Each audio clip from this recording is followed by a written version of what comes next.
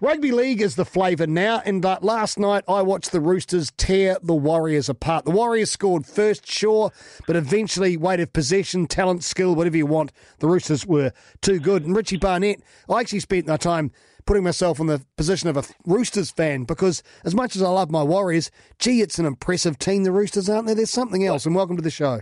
Yeah, mate. Hey, Das. No, fantastic. It was just great watching a side with such talent, but execution was the key for them. They're just so good at it, and they've obviously got a coaching staff that really has the ability to get these guys humming nicely. And they've just got, I guess, origin players written all over it, but they're so effective in what they do. They maximise the time with the ball, and they come up with tries that are not boring, but they just do it well. It's just outstanding to watch a game like that. And they take advantage of opportunities. I suppose that left edge, you look at that and see how many times they were tearing down that with a couple of very good players, I might add. But they can open teams up, can't they?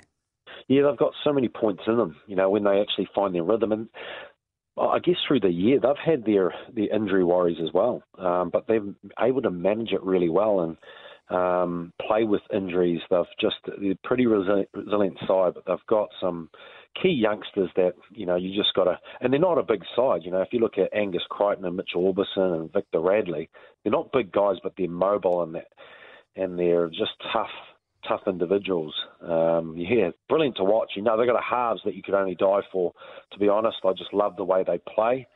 Cooper Cronk and Luke Carey.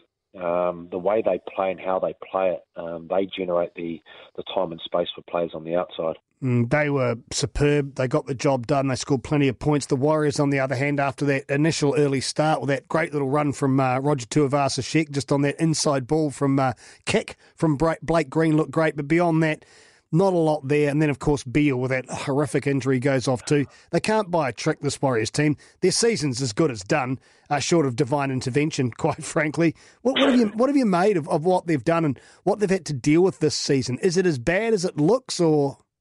Well, I think the stats are suggesting that they are probably more disciplined than they have in the years. I think they're for and against. I think they're averaging about 19 points, as in conceding 19 points, which is probably 5 points less than what they have over the past years. So Stevens brought that real disciplined approach, but I think in this day and age now, I think they need to find more points.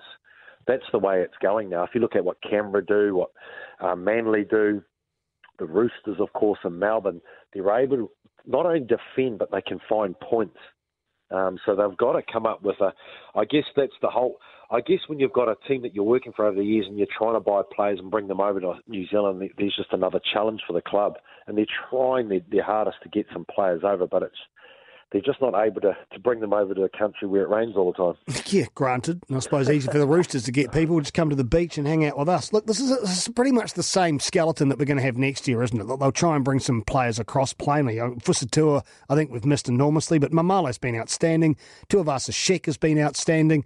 It's not like we're the worst team in the competition. So do you think that structure, there's enough in there to think there might be promise for next year, or are we dreaming again, Richie? No, I think the structure's needed. You damn if you do, damn if you don't. Sometimes you want them to play that attractive style of football, but I think he's getting a base for this team to work off. And I think once you get that, I think you can start to develop some different attacking structures and obviously implementing some other players, hopefully for next year. But they certainly need size in the forward pack, but they need, the discipline's certainly there. There's no question about that, and I've been really impressed with Ignatius Parsi and Lisa Mal. They've been steady away, and I've got to say that Isaiah Papali'i, although young, he's had to endure for a youngster to play regularly in first grade for long periods of time, and that's very unusual for a youngster to be able to do that. Beside the interesting contributions from the referees and the bunker, let's just leave that to one side. Where else have the Warriors let themselves down?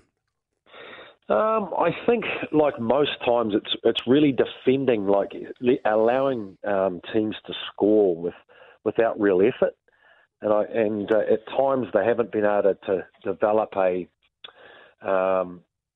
guess around the ruck sort of period has been sometimes awful for them, so they haven't been able to control the speed of the ruck at times, and then And I guess through that season we've seen that, it comes on. But I guess that's probably the nature of the game as well. I think you've all seen teams absolutely blown out of the park at times, and I think momentum's an interesting thing in the game. When you get a hold of it and you've got momentum, you can really post points, and I think that's probably the difference of some teams. It's been able to identify that, and we've probably got that issue again. And I think probably the one that we haven't spoken about, Darcy, is probably the home record. Yeah, well, that's head-scratching, isn't really it? appalling, yeah. And I know they've lost some games, by 1 point. I think 2 of those games, which could have been the difference between them making it, to be honest. But the home ground advantage has been a real sour point. Very unlike them. We always talk of the spine in rugby league. We know on Roger Tuivasa-Sheck we've got an absolute freak show at fullback, and still some of the tricks he's pulling out of the bag yesterday almost beg a belief. What about the rest of that spine? What do we do next year come the hooking position? How are our halves going to look? Chanel Harris-Tavita is making every post a winner. Could he usurp one of the 2 regulars in there? Is Nikorima with another off-season in the saddle going to be any better? Green, Luke, where are we going here? Yeah, exactly. I mean, if you look at Green, he's probably ending his, I guess, going to the end of his career may look to go elsewhere. But Chanel, I think he's made every post a winner. He's that style of player that you need in the team.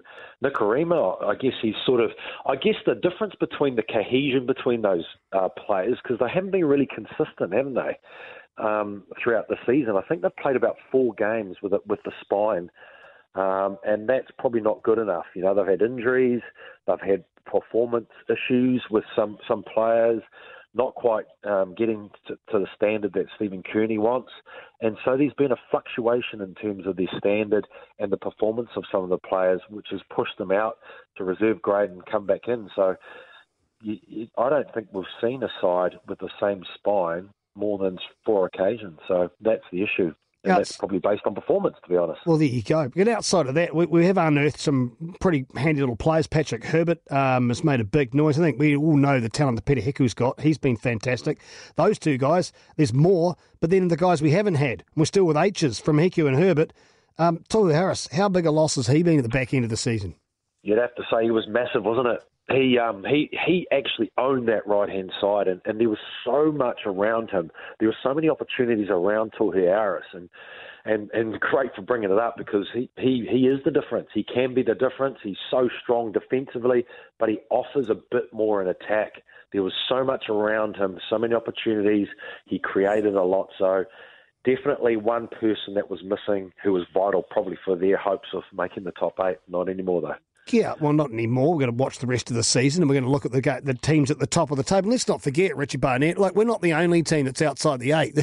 There's a few of them as well. So, I'm just trying to look positive. It's the nature of this competition. It's so difficult. I mean, if you look at just the Sharks with a pretty good roster, they're sitting in 8th after that win last night against Dragons. So, they've got a roster to die for, but yet they're hanging on with a 3-2 on the top 8. The Panthers, well, we've said that before about how